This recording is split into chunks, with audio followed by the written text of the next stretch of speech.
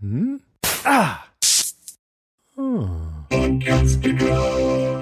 little brothers were 10 years younger than me. So the most I remember is I was told to babysit them once and I didn't feel like, entertaining them. So I turned on Jurassic Park and they were literally in like little rocker car seats watching Jurassic Park, like 18 months old, and were in love with dinosaurs for 10 more years. Podcast Junkies, episode 67. In case you missed last week's show, we spoke to Rem and Jonathan of the Sci-Fi Movie Podcast. If you are a fan of science fiction or just a movie buff in general, you're going to really enjoy their show. They have a fantastic chemistry, and there's a couple of other guests, and they rotate through on the show. And I had a fun time talking to them last week. And it's always good to know a little bit more about guests that you've just had one-off interaction with. We're actually part of the same network, Podcastica, which you've heard me talk about as well. So head on over to podcastica.com as well to check out all those shows if you haven't done so already. If you're new to the show, this is the podcast where I talk to engaging, entertaining, fascinating, fun, quirky podcasters who have amazing personalities, amazing shows, and I want you to understand and get to know them in a way that's hopefully, if I'm doing my job correctly, different than anything you've heard before on other interviews. So it's a chance for them to kick back and relax, and over the course of about an hour or hour plus sometimes, open up and reveal a bit more about themselves so that you can come to appreciate them and their show a bit more. And if you're enjoying what I'm doing, and if you have recommendations for folks that you would like to hear on the show, then definitely send those over to me. So this week is obviously no different. We get to speak to Amy Schmittauer. Amy achieved her fame online through her YouTube channel, which is extremely popular. It's Savvy Sexy Social. And she started personal blogging before then, but in 2011 launched the Savvy Sexy Social brand on YouTube, and has since then just grown to become a powerhouse in effectively branding herself and delivering a message about social media marketing that's pretty on point, powerful, and delivered in a way that only Amy can do it.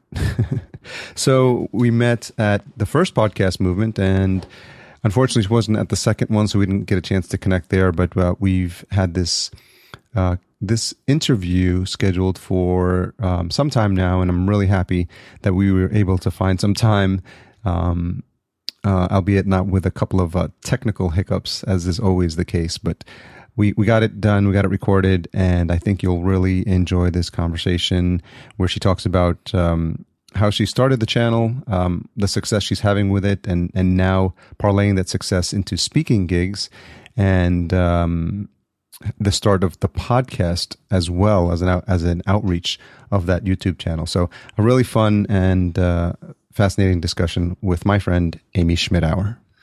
So thanks for joining me on Podcast Junkies. No problem. How are you? I'm good. I haven't seen you in person since the first podcast movement. That's right. I was an investor in that one. An investor? How so? The Kickstarter or whatever. Oh, yeah. That thing going. Were you an investor? Yes, we were an investor. Yeah. So you've been tracking, you've probably heard good stuff about the last one. They've blown up, and the lineup's been crazy. Yeah, I definitely was reconsidering not going for the last one when I saw who was going. Yeah. I mean, very, very impressive lineup of speakers. Obviously, a lot of people that we know really well, but also some incredible people as well that I don't know personally, but I would love to, like Aisha Tyler. I'm completely obsessed with her. But I couldn't make it out, unfortunately. So, but I've been hearing great things about Podcast Movement for sure. Yeah. And as always, they're great for me since I interview podcasters, but the quality, I just had, there's a podcast called Strangers with Leah Tao, and it's like a storytelling podcast, and they're part of Radiotopia. And so extremely popular, and I attended her session. She did a workshop on storytelling, and then afterwards I approached her, and she said I just finished that. I actually recorded that at her house. We ended up living in the same neighborhood. Oh my gosh, that's hilarious. So that was my first in-person interview. So it's just, I think, even just from the first one, I think the value is in the networking and in the conversations in the hallways. Absolutely. I mean, and that's true of a lot of events, but especially that one, because this industry is still so not necessarily new. It's definitely not new, but it's still just, there's so much opportunity still, I feel like, untapped, because we are seeing a lot of the same stuff happening in a lot of cases. But in very special cases, we're seeing the power of audio, because you're really talking about this one thing. And where I specialize in video, I get kind of two opportunities. I get the visual and the audio. But when you can do something really special with audio and make people feel like they're having a moment with you, it's very cool. So I just think that we have yet to see the best, I think, for podcasting. Do you think in a way it's lagging a bit behind the maturity curve of YouTube? No, not necessarily, because YouTube isn't that mature. Yeah.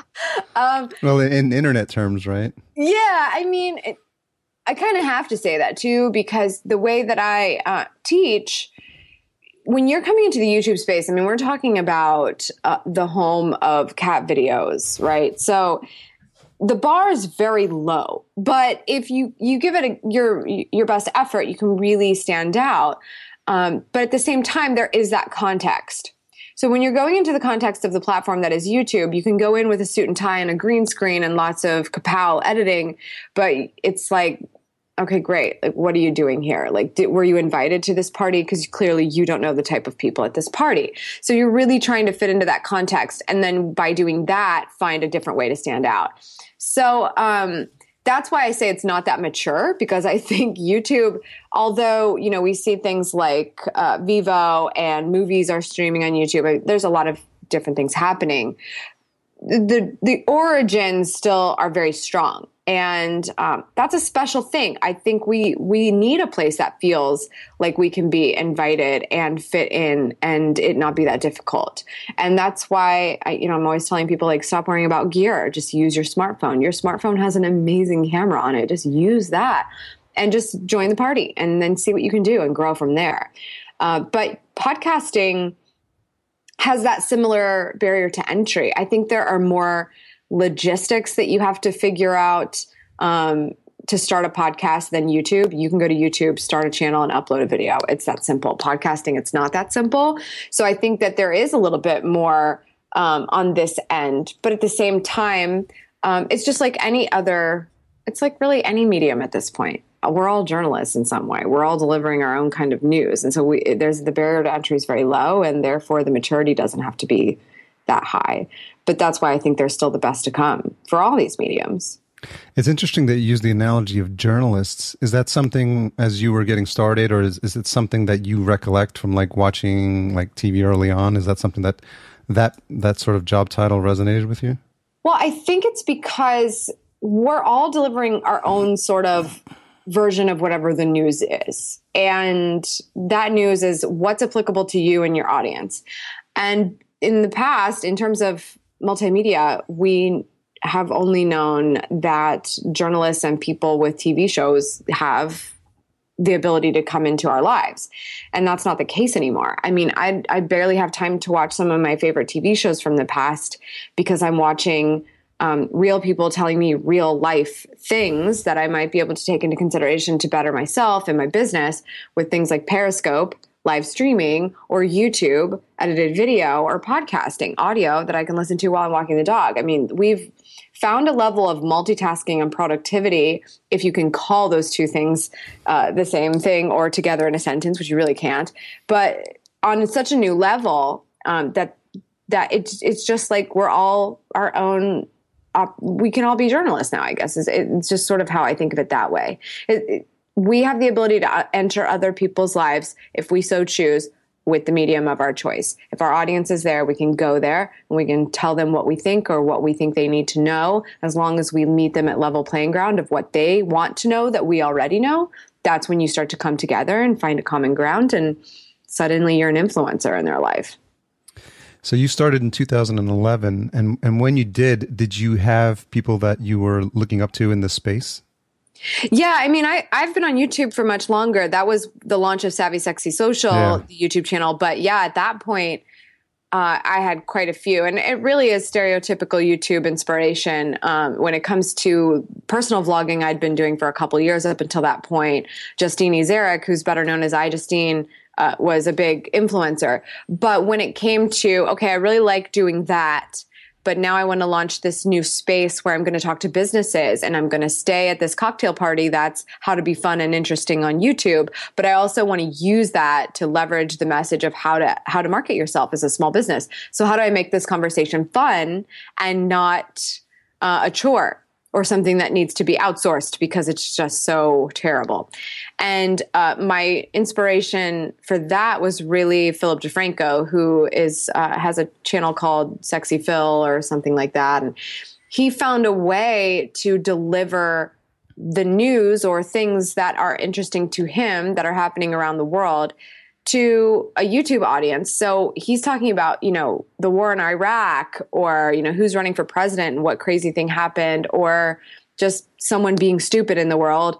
And you actually listened to it because he delivered it in a way that was fitting for the context of the platform, which he's really one of the reasons why there is that context of the platform. He's been around so long. But when you can talk about something that we ordinarily might glaze over when we hear on the nightly news, but you hear it in a way that's more conducive for the way you learn, that's really special. So his ability to use jump cutting and deliver that information in such a bite-sized and walk away as a smarter person kind of way, that was real inspiration for me when I launched Savvy Sexy Social. So a lot of times when folks jump into any new space, and happens with podcasting, and I'm sure you've seen it with YouTube, is that people think they have nothing new to offer in the space. And so I'm wondering how much of that was going through your mind. And they call it the imposter syndrome, or whatever name you want to give it. But did that at any point hold you back from starting sooner than you would have normally? It was going through my mind a lot. It didn't hold me back at all. So I guess let me answer it this way. I had YouTube on my side. If you look at marketers on YouTube in 2011, it was like legit emoji sad face. So bad. So the cool thing about that was, okay, you've got Stelzner with like a pretty new social media examiner. Mari Smith is the Facebook queen at this point. Chris Brogan. I mean, like in 2011, we know a lot of those names from back then, but those were the thought leaders, and they could get on YouTube and make a 10-minute video and just ramble onto a webcam quality video. And viewers will listen to their every word because they already trust them because of whatever relationship building process has happened prior to. So for me, where I have zero online audience, not zero, I mean, I had like my personal vlogging and I'd been on Twitter and I'd done some things, but I wasn't known as a thought leader in this space. And I'm pivoting like, hey, I'm just a fun online person to, hey, I'm a fun online person that actually knows how to market a brand. That was a big pivot. But I was able to say, like, I'm going to come into this particular industry as a nobody and make a name for myself because I said so, but mostly because I'm going to know the first way to differentiate myself, and that's with YouTube, because I know how to cut a video like a boss. So I'm going to cut a video about marketing that's going to be optimized to the nines in search so that people that are trying to find this information in a visually friendly place, you might Google it and find it as well, but I'm definitely going to be on the front page of search for YouTube. And then you're going to find me, you're going to fall in love with me, and you're going to want to take this journey with me for your small business. And that's really the only reason why any of those people that may have intimidated me 4 or 5 years ago don't. They're my friends now, because I didn't say, how do I beat them? Mm-hmm. I wanted to say, how do I join them, and in my own way. So you talked about your ability to edit and edit like a boss, or is it like a boss lady? I don't say boss lady yet, but I love that term. I love that people say that. Or lady boss or something like boss, that? Yeah. Was the editing all self-taught? Yeah. That's all. The first love I had in video was editing. The first video I ever made was for my high school friend who asked me to be in her wedding. So I cut a video of people that we hadn't seen in years. Of course, it was like 2 years. Like we were like fresh out of high school. It was like, oh my God, I haven't seen these people in forever. And I went and got clips of video from them just saying, congratulations, Stephanie. And I just took my little Canon digital camera, which I noticed was able to obtain video. It wasn't just a digital camera. By the way, I invented the selfie for this digital camera. Nobody was calling it selfies back then. And I just went around and got a bunch of clips of people like for 5 seconds saying like, hi, Stephanie, congratulations on getting married. Like that was it. And clipped all these videos together. And I made like a music video with copywritten music, like breaking all the rules. But it was just for the rehearsal dinner. And people were in tears. Like it was like crazy. And my favorite thing in the whole world is making people feel special and being able to watch it happen. Like that is like the ultimate for me. It's like seeing the look on someone's face when they feel like they're being treated very special. So I loved that. And I knew that my videos were, that video in particular had a lot of emotion into it, but the fact that it was cut together and it was like this huge accomplishment, I was like, I want to edit more videos that make people feel like excited and special and that they're getting value out of it. So editing was my first love. And I would just get video clips of anything, absolutely anything. And I was not a camera ham. So I was not getting in front of the camera at all. I was just filming my stupid friends and making like stupid videos of us being stupid. And it was fun because we could just look back on that. And that's it. I just learned all the editing on my own. I am not a professional editor. I am a very poor editor, to be completely honest with you, in this world. However, I know how to jump cut. So I can stand in front of a camera and what would ordinarily take 10 minutes to talk about, I can cut it down to 2.5. And you may think I'm talking fast, but I'm really just cutting out all the breathing. So you don't have to hear that. And that's it. And it's all self-taught because it's fairly straightforward. It's not hard. Anybody can do it. So it sounds like there's an aspect of your personality that, I don't know if it's you in terms of your friends, but you're like, are you the person that likes to bring people together? Are you the party organizer? I've always liked being the connector because I think, especially because I'm an introvert, people don't believe it, I am. As an introvert, the best thing you can do is be the person that knows everyone. So when you are doing something, you don't necessarily feel like singled out. So the coolest thing that I can do is be a connector because I can just bring a bunch of people I know together and say, you should all know each other too, because you all have me in common. So let's go from there. And that's what I love. So I love organizing that kind of stuff. And I love just like making that happen and making these events happen and being able to say, yeah, we did this together and we were all a part of it together, and then being able to reflect on that. I think that's just what we all want out of life. Do you have siblings? Yes. Too many. I have a younger sister. She's 2 years younger than me. She has 2 children. And I have 2 younger twin brothers. They're 10 years younger than me. Okay. So, and I have an older stepsister as well. So lots of children, but How does that dynamic affect, like, or did it have any effect on like what you've become now? I don't know if I know the answer to that. That's a really interesting question. I know my sister drove me insane because she's 2 years younger than me. Yeah. And I know that I moved out promptly at the age of 18. And so maybe that's indicative of something. I don't know what, but my little brothers were 10 years younger than me. So the most I remember is I was told to babysit them once and I didn't feel like, entertaining them. So I turned on Jurassic Park and they were literally in like little rocker car seats watching Jurassic Park, like 18 months old, and were in love with dinosaurs for 10 more years. So that's all my doing. But other than that, I mean, other than holding a bottle every once in a while and playing dinosaurs with them, I mean, there wasn't that much of a connection between us because then I moved out during their sort of growing up years. Yeah. But yeah, so I think more than anything, it was weird being an introvert with so many kids around because I was probably just in my room reading a book all the time. I was just asking my mom the other day. I was like, hey, whatever happened to the Babysitter's Club series? It'd be really great if you kept all those books, because I just want to have, I don't plan to read them, but I really would love to have them, because I would go in my room and read an entire book, and then you'd see me for dinner. And then the next day I would do the same thing. So that's who I was as a kid. Well, it's fascinating because obviously anyone who reads a lot of books knows the power of that they have to transport you to just crazy, fantastical lands that get you out of your mundane everyday life, and you get so involved in the characters. I've read books where I'm thinking of something the next day and I'm like, did that happen in real life, or is it something I read in my book? Yeah.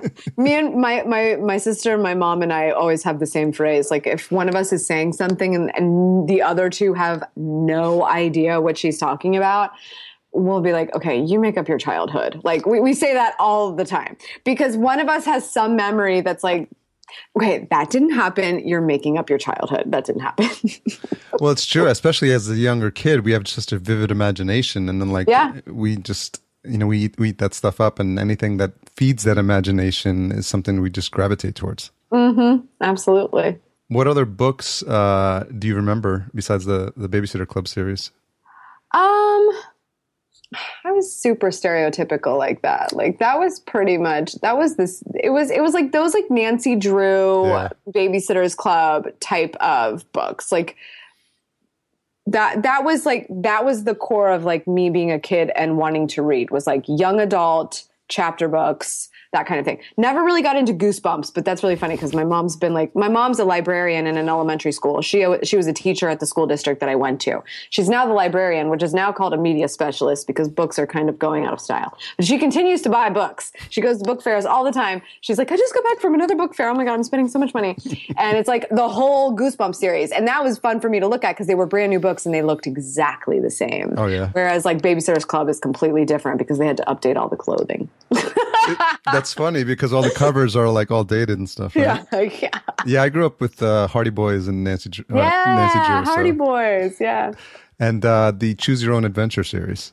Yeah, that's a good one too. Of course, I'm very black and white though. I have a harder time with Choose Your Own Adventure. No. Just tell me what the adventure is. Can you just? I can't get into that. Oh, we have an alternate ending to Jurassic Park. No. I liked the first one. Let's just keep it that way. I am a very for a creative. I'm pretty black and white.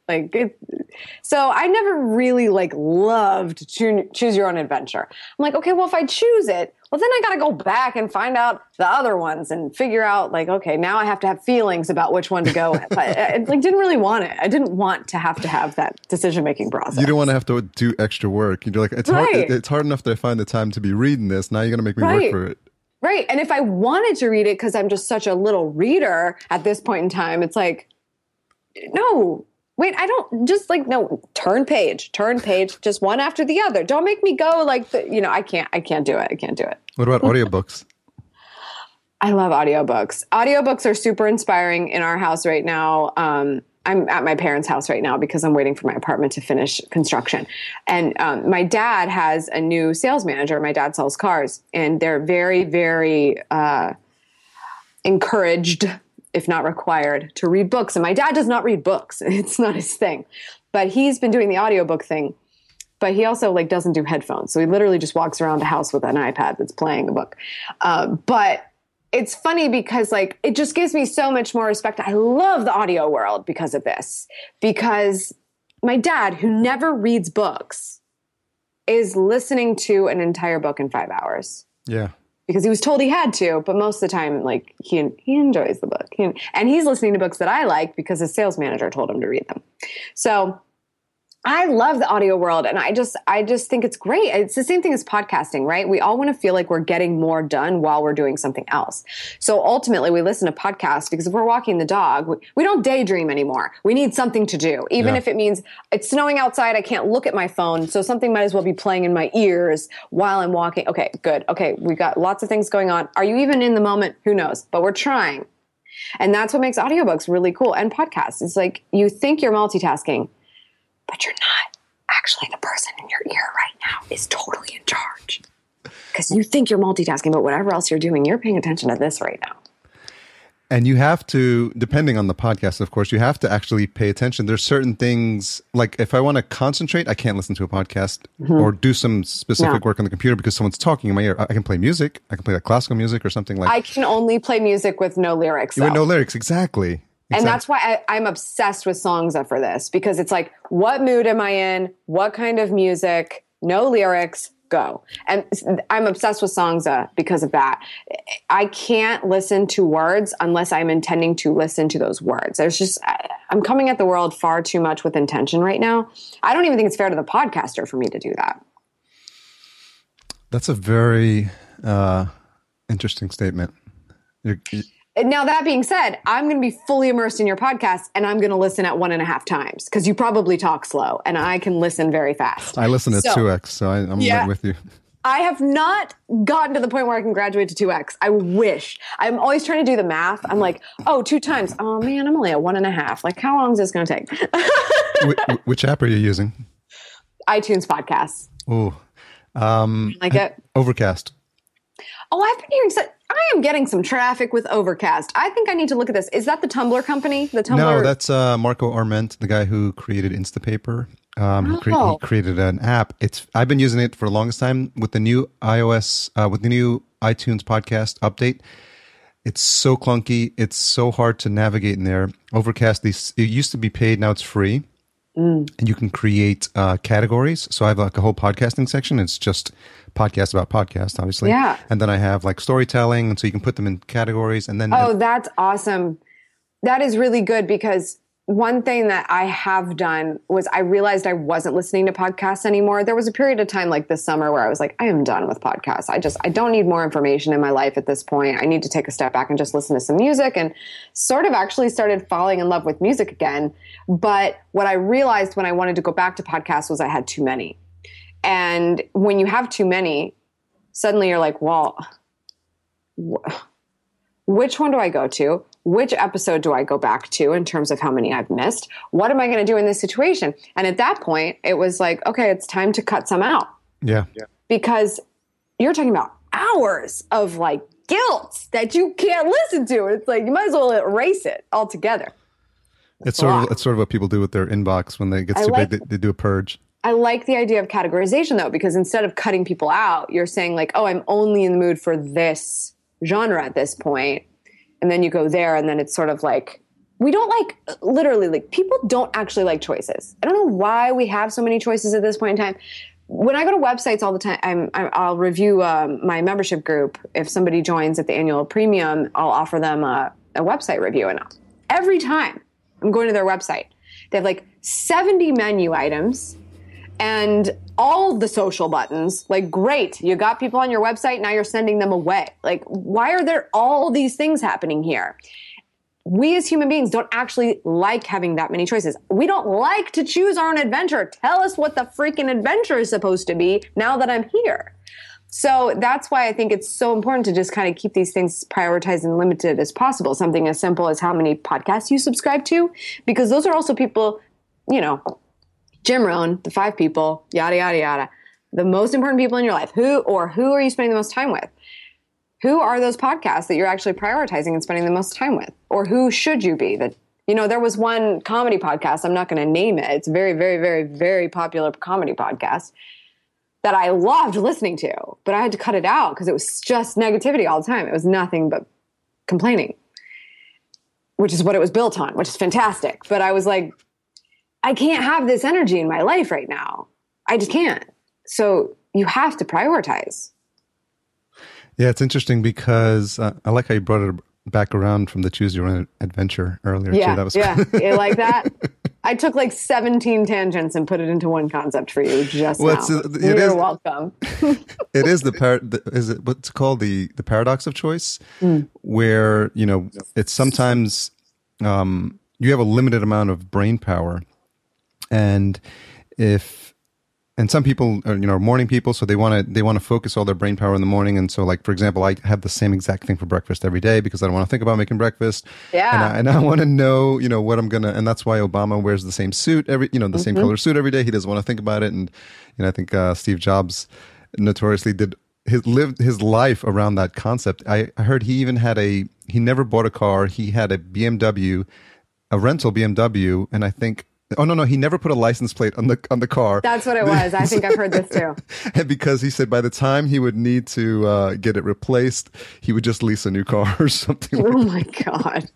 So that's hilarious. Taking it to an extreme or something like that. Absolutely. But yeah, I mean, there's so much good stuff out there right now, and it forces everyone to elevate their game, because things that used to entertain us in the past, or people that we used to go to on certain topics, now compared to some of the new folks that are coming in and coming on strong, we're having to do this, which one do I choose? And so everyone in the space, it's like on notice that if you're not competing at a level that's professional, and people now will give you a couple of minutes with a new podcast, and if it right. sounds like the audio quality is not there, and it sounds like very cheap, and it's the two guys in the basement cracking jokes, it's like, well, I don't have time. I don't have time for that anymore. Yeah, exactly. Well, it mostly because the access to quality is there. Yeah. I mean, you can very easily send a tweet out and get a voiceover for free. Get some copyright-free music. Go to YouTube archives. They give away copyright-free music for you to put in your videos in an external editor. I mean, there's so many ways to have quality. And I have a $50 microphone that's not working today, unfortunately, as you and I know from the pre-show. But a $50 microphone that makes me sound like I'm on point with whoever is interviewing me, or when I'm interviewing, I actually sound like I know what I'm doing. It's too easy. That's why laziness of quality is just like, it's not accepted anymore, because it's just too easy to have high quality. People think that I'm standing in a studio with professional lighting and green screens for my YouTube series. No. I'm standing in front of a plain white wall, which I removed a picture from right before turning the camera on. And I'm standing in front of windows. It's natural lighting, and I boost the ISO if I have to, or whatever the case may be with my camera. And I've got a boom mic on it. And the audio isn't perfect on my videos, but it's good enough that it doesn't send people away, which is critical. And I have a lavalier when I use my smartphone for video when I travel, because I don't take my gear when I travel, because my smartphone does a heck of a job. So it's just too easy to have good quality. Yeah. You recently switched to an all-white background, right? I did. And that's also, I don't know if I'm staying with it, but I'm digging it right now. I switched to it because I'm just going through transition of where my set is currently. But it's a lot more different than I thought it was going to be. Because I've been telling people for a long time, like, don't worry about the green screen. Don't worry about having the perfect background. Be real, like, show what's behind you. And that's why I've always had, like, my busy bookshelf. Like, that's what my office looks like. Here's where I'm going to stand. And that's also where the light comes in. So I'm going to stand there. But the white background was just because there was no other option for the time being. So now, looking at it, I'm thinking, like, it's incredible. People think it is the most high quality. That's a great thing. At the same time, it's not, because if I'm coming into this space and I'm telling you just start with what you have, I want you to feel like you can relate to me, because relatability is what's gotten me to this point.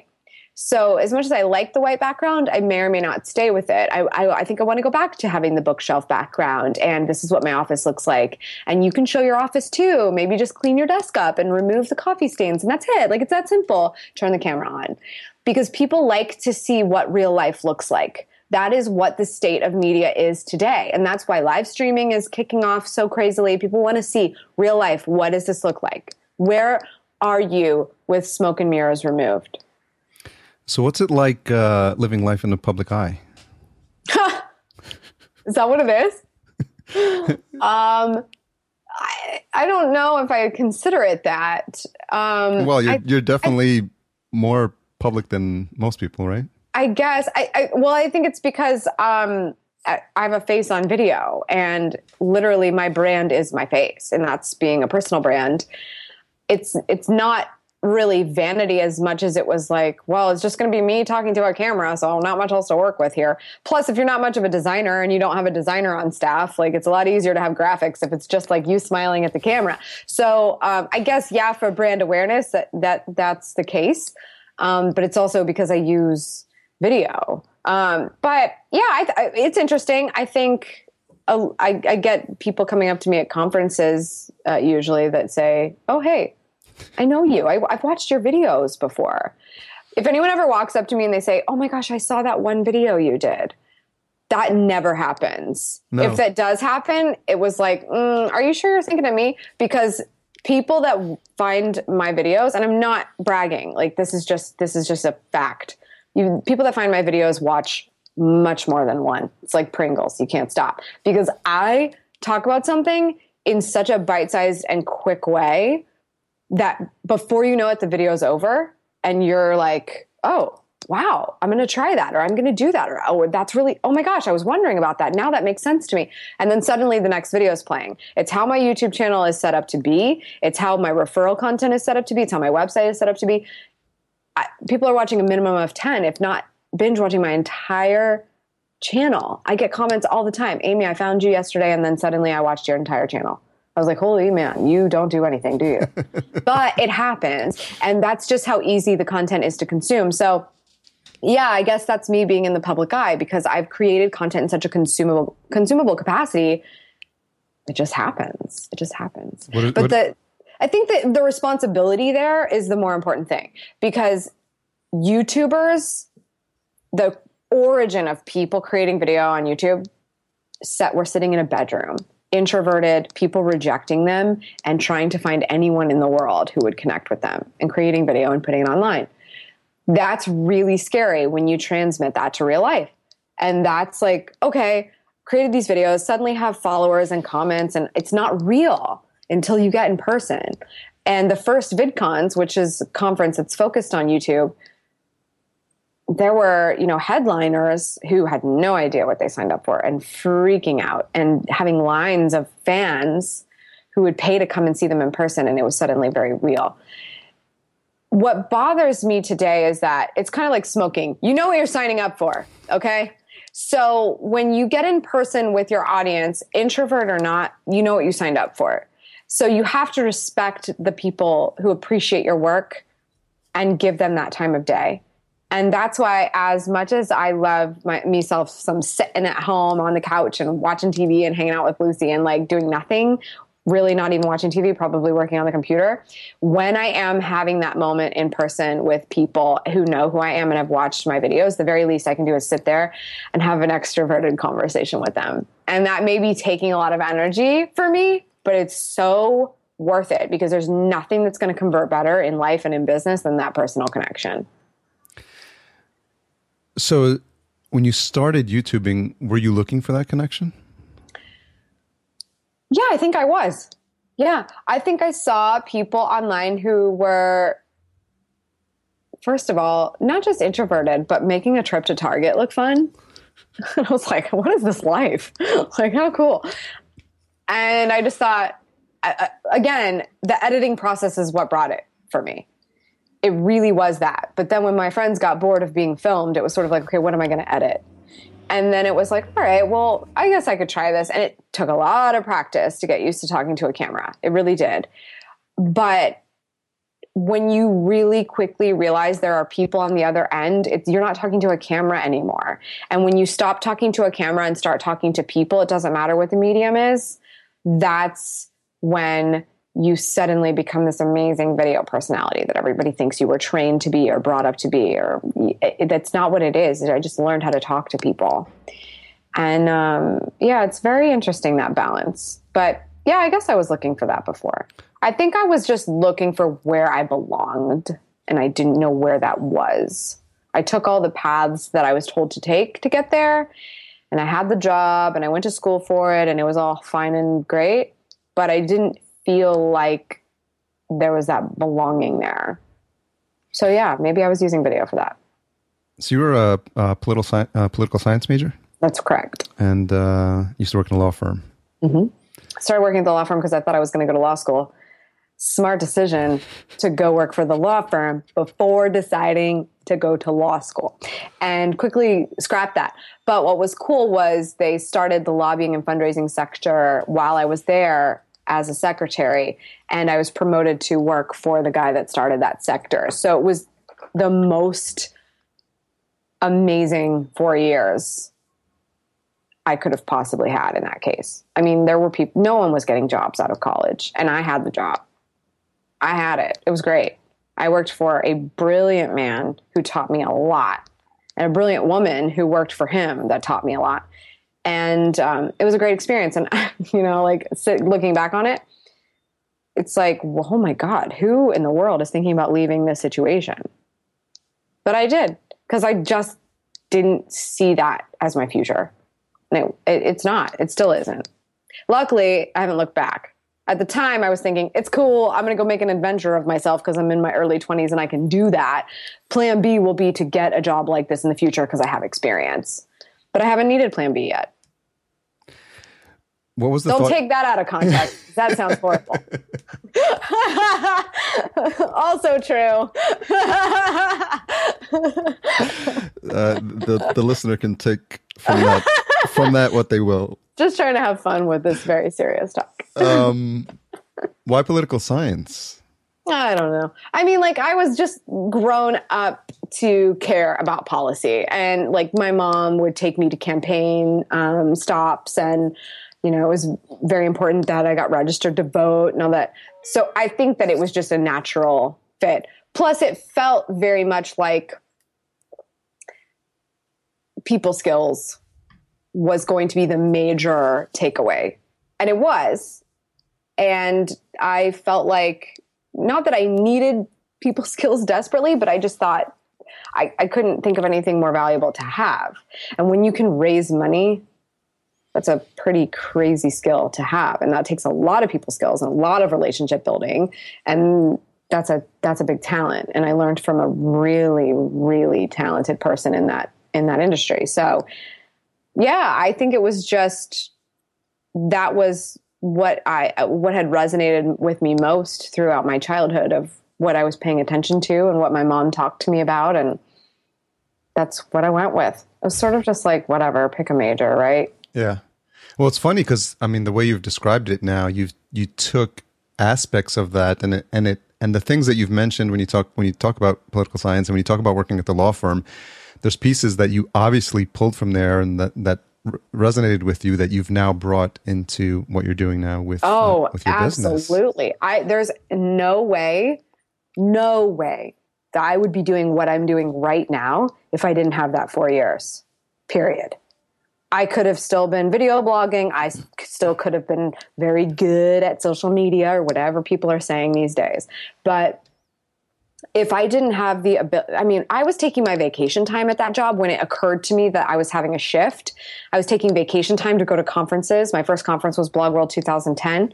And I was using any extra time I had to hustle on the side and work for clients for free or for basically nothing. And if not for the people skills that I learned, heck, one of my clients that came along was a part of a campaign group email that I was a part of. It was like Dems for Hillary or something like that. And suddenly an email went out to the Dems for Hillary chain that was like, hey, I'm starting a travel blog and I need somebody that's good at social media. I was like, how did this end up here? I feel like it's got to be for me. That's so weird that thousands of people just got this. It was so odd. But it was because of stuff like that absolutely made me have the ability to do what I do now, because I didn't have any training of the sort. And what's funny is when I did put my notice in to leave the job, they were most nervous about hiring somebody to replace me who would have the ability to call people the way I did. And I was like, what are you talking about? And they're like, when we tell you to call someone, you just pick up the phone and call. I'm like, that's my job. I'm your assistant. What? I don't understand what you're saying the skill is here. And it was truly that the calls we were making were not easy ones. And even though I was just calling to set up an appointment, I was calling to set up probably between a $10,000 or $100,000 appointment. So what's funny is I think you have to not just have the people skills, But you also have to be able to tell yourself stuff that's going to give you confidence in moments where you may not have it. And my confidence in those moments was always, well, I'm with Dave. Like, I'm calling on behalf of Dave. Like, Dave's very important. So you're going to answer my call. I'm going to call the governor's office and they're going to take my call every time. I'm going to call any state rep and they're going to take my call every time. It was because of who I worked for. That's what I told myself. That's what I told myself to do the job. So I got the job done. So I don't know why they considered it this big deal, but it turns out it was, because that was a people skill that I somehow picked up, rationalizing as much as I did, but that's how it came and that's how it was packaged, and it worked because that's how I got the job done. And all of this comes down to execution. The biggest question I get is, how do you get X done? Or how do you do this? Or how do you make time for this? Or how do you wake up at 5:30? Or how do you blah, blah, blah? I just do it. Like, I just do it. And a very close friend of mine was just talking about doing something for free or speaking for free. And he's a new speaker and he's got to speak for free and he knows it. And I told him, I said, you're going to crush it. You're going to speak for free. And you know what? The people that aren't speaking for free aren't speaking. And they don't execute the way we do. And we understand the value of doing something that may or may not be for monetary value for the long-term result. And so that's why every time someone's like, "Why? How do you do what you do?" It's like, how do I not do it? Like, if I've made the decision, so if all that's left is execution, what's in between? Good point. What's interesting is that when you talk about making the phone calls and knowing in your mind that you were calling on behalf of Dave, whether in fact there was a Dave or not, you could still adopt that same mindset. It's true. Absolutely. And you could say, I'm going to pretend there's an incredibly important Dave that I'm doing this on behalf of. And it changes your whole persona and your feeling and your mindset and how you interact and the confidence level that it gives you when you know, like, you know, something or someone has got your back, or you know what you're talking about, and you're absolutely sure that that you're the right person to give the person on the other end of the line something that they need, or they may not even know that they need. Exactly. Absolutely. I mean, like, that's exactly what it is the whole time. You can give yourself a team if you need it. That's what it is. Because that's all we're really looking for. We're looking to be supported. We're looking for people that will lift us higher. And so that's all we need, is just to have the team. So what does the team have to look like for you in order for you to feel confident? If that's the barrier to entry, make a team. And what's interesting is when you adopt this mindset, you attract like-minded folks to your circle who work on that same principle. And that's probably why you gravitated towards Sue Zimmerman. Yes. God love her. She's amazing. Yeah. I started seeing the first pictures when you guys met and were hanging out, and then you guys are connected like that was a trip when peas in a pod. I mean, when you meet Sue, you want to define extrovert. Sue B. Zimmerman is in the dictionary for extrovert. And I spoke first. She followed soon after. I don't think she was immediately. But in the afternoon, we both had some time. And she's like, "Hey, I've seen your videos.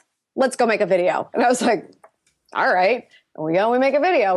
She's like, "Hey, you, chickie over there, like, come over here and hold the camera." I mean, it was like, so what is happening? Like, you know, I'm always like, "Oh, would you like to make a video? When would we do it? And what would it be about?" She's like, "Oh." I was like, "Okay, great." And then the pictures. Then you start taking Instagram pictures with her. And it's like, okay, where do my hands go? Like, what do I do? But yeah, I think Sue has taught me a lot. But yeah, it's true. Once you start to allow yourself to expand your mind a little bit more about what you're capable of and what you should feel entitled of yourself and your abilities and your skill set, you attract people who are, and Sue is impressed with me. She doesn't stop telling me. And it's a really great feeling, because I also want her to be straight with me, and she is, but she reminds me why I'm very good at what I do. And that's why we need a team. because we can just get into the grind for as long as we're in the vacuum that we are and forget all of those things. And the small wins are the ones that we have to just cheers yourself with a glass of wine too. Because, okay, here was the small win today. Just embrace that, because if you never do that, the big wins are just going to get swept under the rug with everything else. And then it's like, okay, great, on to the next thing. It should be on to the next thing. It should be bigger and greater things. But if you can never really appreciate what you're doing right, you're never going to be good at any of this. Yeah, you definitely have to take time to celebrate the small wins, and give yourself perspective, because if you try to look back a week and say, what did I get done this week that was so mind-blowing, as opposed to looking back 6 months or a year, then you're like, wow, I can't believe like a year ago I was there and my business is here now. Yeah. Yeah. And then it's like, where did it go? What did I do? How did I appreciate it? And it's like, why are we doing this? Why are we lifestyle designing if we can't do that? And it's interesting to have people like Sue, and so for the listener, Sue B. Zimmerman, aka the Instagram expert. Mm-hmm. So you can definitely look her up. Oh, she's fabulous. Specifically, the videos on my YouTube channel. Of course, yeah. We actually talk about connecting. We have a mutual friend, Chris Cerrone, who introduced us, and Chris also introduced me to Sue. And so, or I had heard Sue, and then I went to Agents of Change 2 years ago, and Sue was there. Oh, cool. Yeah. And so I ran, and I said, Sue, we have a mutual friend, and that's all she needs to hear. And then she's like, at the break, she's pulling me. She's like, let's go shoot a video. It's the same thing. Yeah. Let's go shoot a video for Instagram. And then she's got the sign, and I'm like, wow, this woman is full speed ahead. Dynamo. And no doubt about it. I mean, she's come to me and she said, I saw this going on. It needs to stop. She's like, this is somebody that you should not be surrounding yourself with. As quickly as she will say, like, oh, I know you through this person, therefore you are just as good as that friend to me because I trust them and I trust their judgment. Yep. She will also come to you and say, this is bad news. You need to stop. And I think it's a motherly instinct, but she's also she is a true friend. That's what I would say about Sue. She's a true friend. She's a very good saleswoman, and she's a true friend. But Amy, what's interesting is that when we align ourselves with principles or integrity, or operate in a way that shows that we respect ourselves and take our clients seriously and our interactions seriously, I think you attract those types of people into your life. Absolutely. Absolutely. And you know what? I will cheers myself to that this evening, because I think I have done a decent job of that. And if you can't appreciate something like that, then I don't know what you can, because that's how I know I'm doing something right now, is because I have people like that are texting me, friending me on Facebook, liking my stuff, resharing it. It means I've done my due diligence and that I continue to, and that I'm trusted, and that people find value in what I'm doing. And that's probably what I was hoping to do back in 2009 when I started the Schmantastic vlogs. I don't know that you would ever have imagined, or maybe you did, that you would end up at where you are now. No. I had no idea what I was signing up for back then. And so you obviously have your own podcast, and you had a recent episode where you had to decide. It was an inflection point, and decide what you were going to do with it, because there's a lot of things you were going through, and maybe you could touch upon that for a little bit, maybe a little bit about why you decided to start it, and then what happened in late October. Well, that's a good question, because the purpose of the podcast never changed, which is good, because that means it was exactly what it was supposed to be. The Marketing Lifestyle Show launched in May of 2014. And I started it because people were in the audience were asking me for more videos. And I was like, screw you guys. I make 3 videos a week. That's a lot. But I do want to explore the audio space. So I will create a podcast for you. And so that's really where it came from. And so it was truly customer service for the audience. It was like, okay, you guys are really into what I'm saying. So let's have longer conversations than the 2.5 to 3 minute videos that I usually publish. Let's have a longer format here and talk with other really smart people. So that's how the Marketing Lifestyle Show started. But in terms of having systems in place and seeing where the ROI was on the podcast, I guess I just was unhappy with it. And the purpose wasn't enough for me at some point. The purpose never changed, but it wasn't enough for me. And so I thought, I wasn't executing as regularly as I was supposed to be. And it just wasn't getting done because the purpose was not good enough. So I actually sat down with Chris Ducker while we were in England. And I was like, dude, I hate my podcast. And he's like, dude, stop doing the podcast. And I was like, all right, that's easy. And that was the plan. But when I started thinking about it, I thought, okay, the podcast is special for one reason, and it is because it's customer service for my audience. And that makes it a different point in the funnel. It's not the top of the funnel anymore. And it's certainly top of funnel for certain people. Certain people are discovering me on iTunes, but for the most part, people listening to me on the podcast have seen my videos before. So that makes it a special point in the funnel, in the social funnel, and the sales funnel. So with that being the case, it only made sense to transition the podcast to brand on point with my product so that I didn't have 3 entities floating around for one, but 2, because that's truly the point where you're saying, I trust what you're saying. I've executed on things you've talked about in videos. I've gotten results. I'm now going to listen to these conversations so I can broaden my mind a little bit around some new concepts. And when you're at that point, you're absolutely ready to say, I need to join Social Authority membership group because that's where Amy's working in a little bit more intensive environment with businesses. It's group coaching, but it is a little bit more intensive. And so that's essentially what's happening. The Marketing Lifestyle Show is now called the Social Authority Podcast. The Social Authority Podcast's purpose is to market the membership group, but to be able to continue to have those conversations and streamline how I talk about my offering to those customers who are perfect for the group.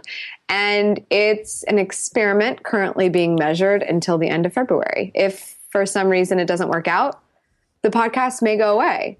But as much as I hated it before, I am really excited about it now because suddenly the purpose that it originally had and its sort of new layer to it makes everything click. And that's when the systems get executed, is when everything just clicks. Sounds like you're a big fan of systems. Yeah, I'm pretty black and white. I think I told you that. Yeah, I love me some systems. So you're back on the podcasting train. Yay. Yes, for this period of time. We'll see how it goes. I do love it, though. I do love being able to sit and have conversations. And I will also say that Blab had a big part of this because the launch of Blab.im, I hate Skype with a fiery passion. So being able to have the conversation on Blab, and they so easily make it possible to download audio and upload to wherever I want to put it. I'm in love. Yeah, when I was listening to that episode, it seems like you're really high on Blab and Periscope, and so the whole concept of like this live streaming, 2.0 or 3.0, wherever we're at, but just the fact that it's making it accessible to the masses sounds like it's really got you excited. Yeah, I love it. First of all, I've always loved live, but I've only really done live in like a live training format. So when it comes to like webinars and things.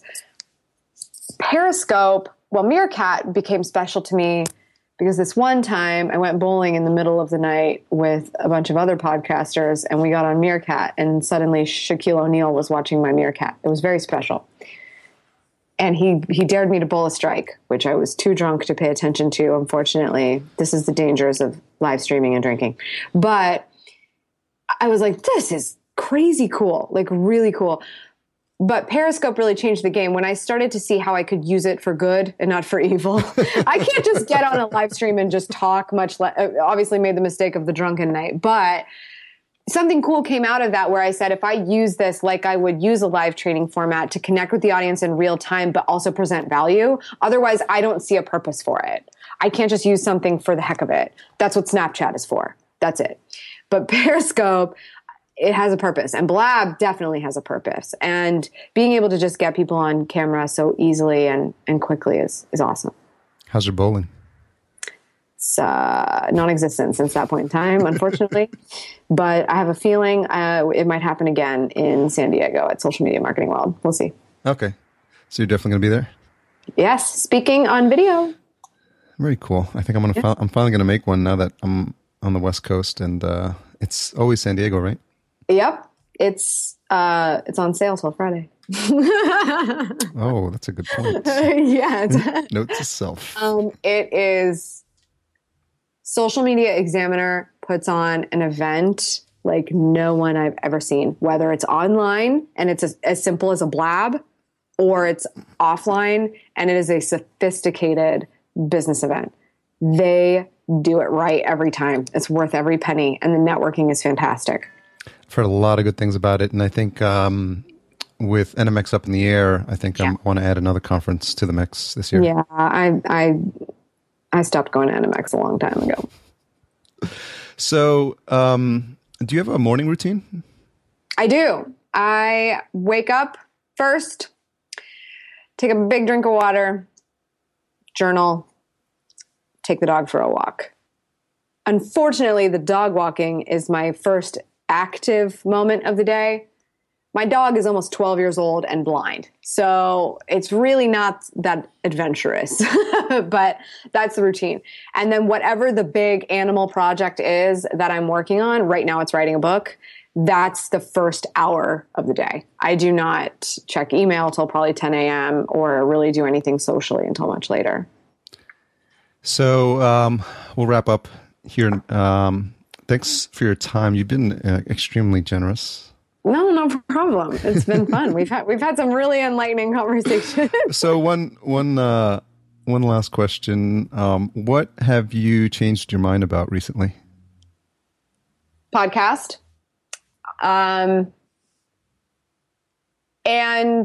as I was working on my offering of my membership group, I changed my mind about a monthly membership, because I noticed that the people that joined on an annual basis have been much more engaged and take more initiative in growing their business with the content and with the people than those who come at the entry level.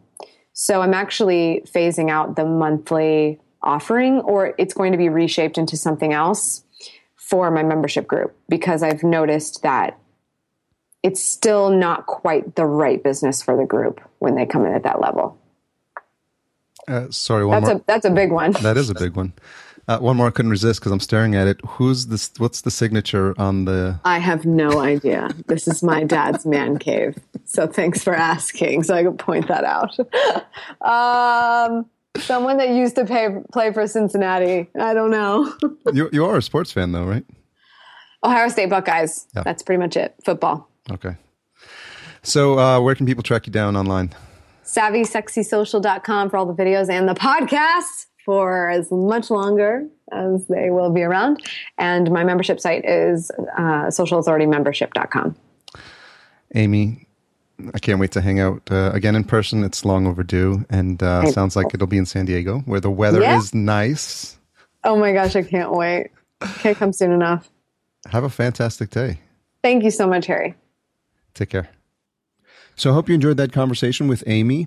As you can see, her enthusiasm, her energy just for me, just bubbles up through the screen and through your headphones, I think. She's just nonstop energy, and that's why I was really looking forward to the conversation, and she definitely didn't disappoint. So all the show notes are available at podcastjunkies.com. which I highly encourage you to check out, because anytime there's links mentioned or something tweetable that you want to use to spread the word about the episode, I would love if you could do that. And as always, check that out at podcastjunkies.com and click on the specific post for the episode. So thanks for the music goes out to my friend Cedar and Soil. You can find more information at cedarsoil.com. Don't forget that we're always letting people know about the fact that we're a member in Podcastica. And Podcastica.com is the place where you can find out more information. We're in the process of actually building the website out. Right now, it's a placeholder site where we've got the shows listed that are part of the network. And those shows include the Walking Dead cast, Evil Dead cast, Under the Comic Covers, Sci-Fi Movie Podcast, Once Upon a Podcast, Game of Microphones, and of course, our show, Podcast Junkies. If you want to continue to support the show, then there's actually a bunch of ways you can do it, but I'll list 3 here. And so the folks that listen in on a regular basis, they understand that the most important thing you could do is subscribe to the show. It's not enough to simply download it, because if you just download it, then there's a chance you're going to miss an episode. And subscribing lets you get the most recent episodes on your phone or pod or mobile device or even website, because you can do that from your desktop as they come out. And that's how you demonstrate that you're a true podcast junkie. Podcast Junkies junkie. So I highly recommend doing that. And if you're new to the show, then what I would suggest you do is head on over to podcastjunkies.com/iTunes and listen to 5 episodes. I think that should do it. 5 episodes that catch your eye, or the most recent episodes. The last 5 have been pretty kick-ass, if you do ask me, for my humble opinion. And it'll give you a true flavor for what the show's about. So number 2, if you're getting value out of it, and these are for people who have been listening for a while now, if you haven't done so already, please go ahead and recommend the show to someone. And let them know about Podcast Junkies, and encourage them to subscribe and to download the episodes if it's something that you think they'll enjoy. And then last but not least, don't forget, if you haven't done so already, and I can keep track, and I know who has and who hasn't. I sound like Santa Claus doing that, but head on over to iTunes and leave me a rating and review, podcastjunkies.com/iTunes again, to leave me the rating and to write a nice review. I love to see those. They're always inspiring when I do see them, and it really motivates me to keep moving. So I'm putting in, as a reminder, lots of time into the show. I'm having a lot of good plans for guests in 2016, but there are costs involved, and I don't talk about this a lot. There are costs involved in getting this show to you guys every week. And so, what I'd really want to do, obviously, is use the support from the show to grow it eventually to a point where I can add more features and make it known to a broader audience. So short of sending money over to via the Patreon page, which you can do as always, the main thing I just ask for now is to get the word out, subscribe, download, rate, and review, and let other people know that they can do that as well.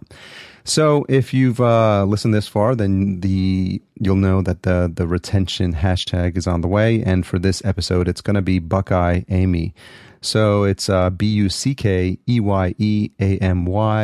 in honor of Amy being the Ohio Buckeyes fan that she touched upon towards the end of the interview. So hashtag Buckeye Amy, and then tag Amy as well at Schmittastic. When you type in her name, you'll see that her Twitter pops up as well. So tag us both and say, hey, made it to the end of the episode. And when you do that, you know that you always have my eternal gratitude. Thanks so much, guys, for listening. Stay tuned next week. We have a conversation with my coach, Taki Moore, who is a master at the most effective use and delivery of podcasts that I've had the pleasure to understand in a while. So we'll go into details about that next week. And so to look forward to that, episode 68 with Taki Moore. Take care, guys. Take care, guys. I should enunciate a bit more, but I'm not going to record this whole thing just because I flubbed that, just so you know. Bye.